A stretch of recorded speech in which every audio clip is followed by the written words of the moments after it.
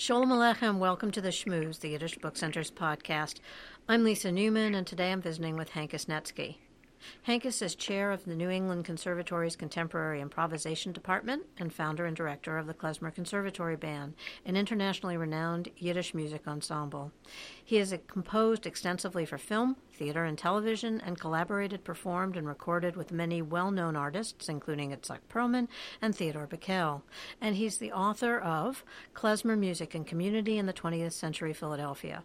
Hankus has worked with the Yiddish Book Center since its founding in 1980 in the areas of education, oral history, and exhibition. And of course, he spent a large part of our annual Yidstock, the Festival of New Yiddish Music. Welcome, Hankus. Great to be here, Lisa. Well, thanks for hopping on a call today. So you and I connected the other day when you were here at the center, and you thought it would be okay to suggest that, or I think it might be okay to suggest that you were actually summoned or urged to the center to come and go through what we affectionately refer to here as Hankus's closet. Yeah, well, when I worked at the book center, I had an office which was right next to a wonderful closet, and that closet was where records and sheet music and anything that really wasn't literature kind of ended up. And after I went back to work at the conservatory, somehow a lot of things still stayed in that closet. So every now and then I go revisit, but I found out they're going to use the closet for some other purposes. So, I decided to just come running and find out what still was there, and I was pretty amazed at what I found. So tell me a little bit about the sort of backstory to how and why all of this ended up in the closet. Well, as far as why things end up in a closet at the book center rather than on the shelves would be because the book center deals with literature, basically, and it does have sheet music as one of the things that is part of the catalog, but really that is a very specific part of the catalog from a time when they bought out a major publisher, I think back in the early 1980s. So other sheet music and records don't really fit in all that much to the book center's agenda. But that doesn't mean that people aren't going to send them to the book center, and that's really, what's been going on all along since 1980, since the book center started. I think what happens is, people look at what their grandparents had or what their parents had, and they see these treasures, and they just think, well, where can I send these? And it's not really obvious. There's really not a specific organization in the whole Yiddish or Eastern European Jewish world anyway that is geared toward music. There are wonderful archives out there, and Florida Atlantic University is one that deals with recordings, and Dartmouth College also, and they put them online. So those are great places to send things. But that would not occur to people necessarily.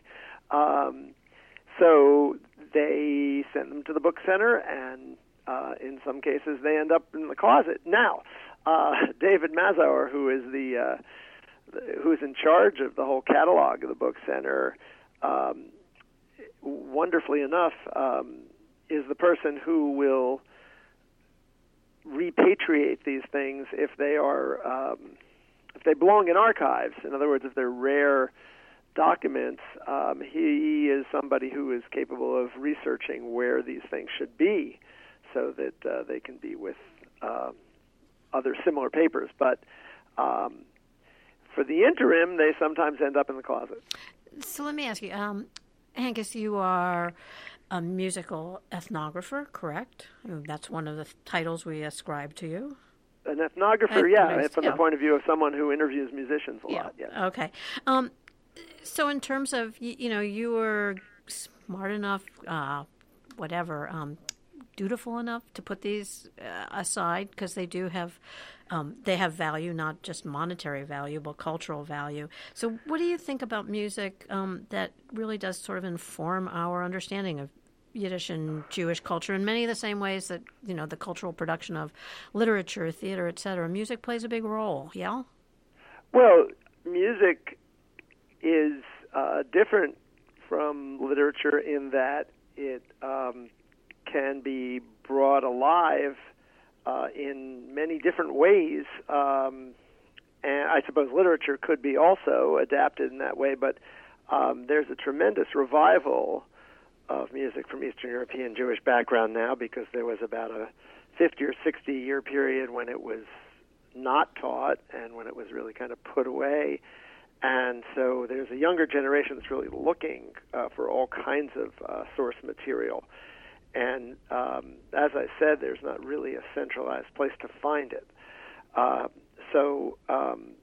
it is of tremendous value. Sure, if you're studying a culture, the music can tell you many, many things. And as the years go by, we learn actually, interestingly, if we learn more and more about this music. When I first started researching Jewish music, there were hardly any books at all on Eastern European Jewish music that had any information on where things were from or what the lives were like of the people who wrote them. So it's, as the years go by, because of much more interest in this field and the work of people in my generation and younger generations, there's quite a bit going on.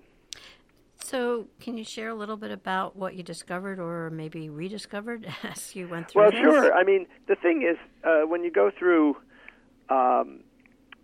what people will send in, for example, what's in their piano bench. So in a lot of cases, if there's Yiddish sheet music, there will be popular songs, and that's to be expected. You'll find your Yiddish Mama and your, Papi Rossen and Rosenkismet mit Mandlin, and these are actually fairly common names, even though they might not be familiar to some of our listeners. On the other hand, mixed in with these could be all kinds of stuff. And in the case of what I saw the other day, for example, one of the first things that David Mazur brought over was a handwritten manuscript, and on the outside it said Die Yiddische Schicksa, which was a play, which means the non-Jewish girl. So it's an interesting concept to begin with. But it was written by Shalom Secunda and Anshel Shore in Philadelphia in 1927, and I knew that, pretty much right off the bat. I said, oh, this is Secunda's original manuscript for this, and he probably handed it off to a copyist who orchestrated it or something, but it was fascinating. It was in his handwriting. He went on, for example, in early 1930s to write By Mir Bist Du Shein. Later on, he wrote Dona Dona. He had quite a few songs that became very, very popular. But this looked like an original manuscript. But it was interesting because it was coupled with a score that was completely orchestrated. In fact, all the orchestrations for something called Das Mädel von die West, which means the American Girl. And again, that's another title from the Yiddish theater from the 1920s, but that one's by Joseph Rumshinsky.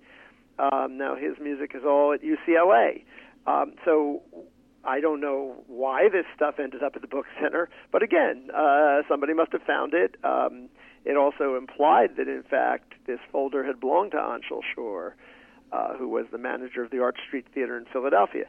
And, I mean, what I can do is look at this and fill in a lot of gaps, because I'm not sure where people would look up all that information. But, I mean, since I study music, I can talk about what the music is. We also noticed, for example, there were a bunch of manuscripts. I went through this with Ada Hetko, who is a current intern at the Book Center, a fellow at the Book Center, and she's wonderful. She knows a lot about music too. And we found original manuscripts by, for example, A.W. Binder, who was the main person who wrote about cantillation. So he wrote a lot about synagogue music. Avram Wolf Binder, also a composer, very, very well known. But here we don't know if these are available anywhere else, some of these things. We found music by Julius Chayes, composer originally from Lemberg, from Eastern Galicia, and he eventually became, he was a concert pianist. He was a very, very famous composer. He lived in Israel for a couple years early in life, and was one of the people who kind of invented this sort of what they called like Oriental style in Israel. But then he moved to Detroit in 1940 and lived there for the rest of his life. We also found music by Zinovi Bystritsky, who and these are all in manuscript. I mean, we don't know if any other copies of these even existed. And Bystritsky's interesting because he was a violinist and conductor, and very active on the scene in Detroit. So there must have been a Detroit connection. There must have been maybe someone from Detroit who sent these things in, possibly, and just knew they shouldn't be thrown out, but had no idea where to send them. Bystritsky composed music based on folk themes, on Jewish folk themes for violin, and there were two piano pieces that, again, I don't know if any other manuscripts of these pieces even exist. The other thing about Bystritsky that was so interesting was he lived long enough to be part of the Motown Orchestra, so that, you know, he got to do things like play on Marvin Gaye's record, What's Going On? Very interesting figure, and I think his brother was a conductor in Detroit. But, where would this stuff end up? It's not really obvious that it should go to the Library of Congress or that it should go to YIVO, and people just think of the Book Center as a place that rescues things, and I suppose that's partly why they call me if they have something musical, because I might be able to fill in the gaps. Well, I gather this, your visit and what you all were looking at in the closet caused a lot of excitement here at the center, and I guess I know why now. Yeah. Yeah. Well, that's the thing. It's interesting. I mean, it's likely. For example, if Shalom Aleichem wrote some short stories and just kind of had them in manuscript, they're probably not going to end up at the Book Center. You're going to end up with books. That manuscript's going to go right to a museum. With music, it's not so obvious. It could very well be that some of these pieces that are not well known might end up right there. And it was fascinating, because there we had, for example, this handwritten manuscript of this show, the Yiddish Shiksa, and then, you can look in the sheet music collection of the Book Center and you find published manuscripts of exactly the same song. We had the same thing. We have in the Discovery Gallery at the Book Center, we have a suitcase that came into the Book Center with the son of Sonia Victor, and she had written songs. She was a poet from Vilna, but her family didn't speak Yiddish, so they put all her stuff in a suitcase, and in that suitcase there were songs that she composed with Hannah Cohn, who was a composer from Poland, and who wrote, for example, the score to the movie The Dybbuk. And we found also published music from Hannah Cohn the other day. So, it's really interesting to in the music side of the Book Center, what comes in, it's just anybody's guess, and I'm glad they call me. I consider it very exciting to find these things, and not only that, but because I'm actively performing in all kinds of venues. This is just more music for us to sing and play. That was actually segues nicely into what my next question is, which is, did you take any home, and will we, see it surface in unexpected ways? Oh, absolutely. I made copies of some Ranshinsky songs that I needed. In fact, I had recorded one, and I hadn't seen the manuscript for probably 10 years, and luckily, the way I recorded it, I remembered it pretty accurately. But I was able to recheck that when I was there. They also, there's also some things like you find scholarly scholarly books from conferences that people will throw in with the music that really, again, it's not a Yiddish book. It's not really something the Book Center has any use for. So, I took some stuff home. I also took home things that I had left at the Book Center when I worked there, because we had worked on projects, and there was a lot of stuff in that closet. So I was very glad to find some things that I had left there about 10 years ago. Were there any particular favorites of that David or Ada discovered along with you, or responded to? Ada found this great thing. I thought it was amazing because she is fluent in Yiddish, but also is someone who I think deeply appreciates the whole kind of ironic world of American assimilation in ways that I think we have a younger generation that really can look at that a little, let's say, it's not as charged for them as it is for us. For them it's their grandparents. For us it's our parents. So there was a skit that I think had come from New Haven, from some Yiddish group in New Haven, and it was absolutely hilarious. And she should show it to you. It was very, very funny because it would have like English phrases crossed out, and then someone would put some funny Yiddish phrase to it was obvious that these people were writing a skit to be delivered at a very specific luncheon to kind of spoof some particular member of the group, but the fluency of the Yiddish, it was very, very important, whoever was writing this, that sections of it should be in Yiddish. So it was just kind of fun to watch, when they would cross out the English phrase and somebody would come up with the Yiddish phrase, and it was obviously like a little bit of a tapestry. I'll definitely take a look at that because it sounds really great. I mean, I think it speaks to the fact that sometimes things arrive where they're, sort of carried along with or packed with books, and they're these amazing treasures that open up whole new windows. Oh, absolutely, yeah. You don't really know what's going to come in with the books, and that was one of the most exciting things of working at the Book Center, and always is exciting on a visit. I mean, you just kind of, your jaw drops when you look at some of these things, and then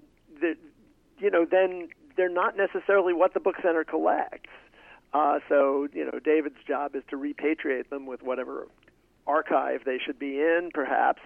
And the other nice thing is, whenever, for example, there's sheet music, like you'll get sheet music for the 10 Yiddish hits, of course, or the ones that everyone knows, Shein wie die Levuna, Belts, Mein Städtele Belts, Tumbalalaika. I mean, of course, like almost every collection is going to have those things. But then there are going to be songs that there might only be one or two copies of. I remember just the other day, when we were looking, for example, we found something published by Lion and Healy in Chicago. And Lion and Healy in Chicago, I mean, they make harps. Why were they publishing Jewish music? I didn't know that. And I'd never seen any music come out of that company, but this was Jewish music coming out of that company, which was very interesting to me. It could be that they published lots of it, but I'd never seen anything like that song before. And in every collection there were songs that were actually quite rare. And in those cases, what I think David does is he makes copies and he puts it in the catalog, and he saves 3 copies, and I think that's how they do everything these days. Well, and I think also he goes beyond that in finding out the backstories. He's so sort of naturally curious about, he's amazing. About this history, that the stuff surfaces, and as I say, it just sort of like feeds all of our curiosity and sense of discovery, which excites you about the work that you're doing here. Yeah, it's very. He's truly an activist. And he's somebody who really is in the right place at the right time.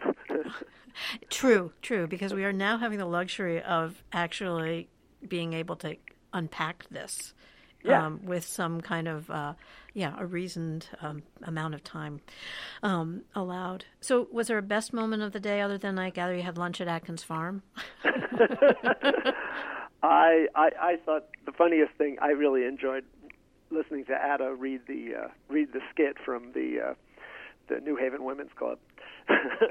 We'll ask her for a lunchtime reenactment. Yes, you have then. to. You have to. She's good with presentations. Hankus, thanks so much for joining me and really for all that you do and have done for us here at the center. You've mined the trove. You keep us inspired. Your knowledge and curiosity are really something that's very, very special and much appreciated. And look forward to seeing you in a few weeks. You'll be back for Yiddish Talk. Absolutely, with Vera Lozinski, who, in my opinion, is the best Yiddish singer in the world. So that will be a tremendous pleasure. On stage here. Thanks again, Hankus. Take care. All right. Take care. Bye-bye. Bye-bye. You've been listening to The Schmooze, a production of the Yiddish Book Center in Amherst, Massachusetts. To subscribe to this and other podcasts, visit yiddishbookcenter.org. I'm Sarah Blakefeld. Be well, be healthy, and tune in again soon.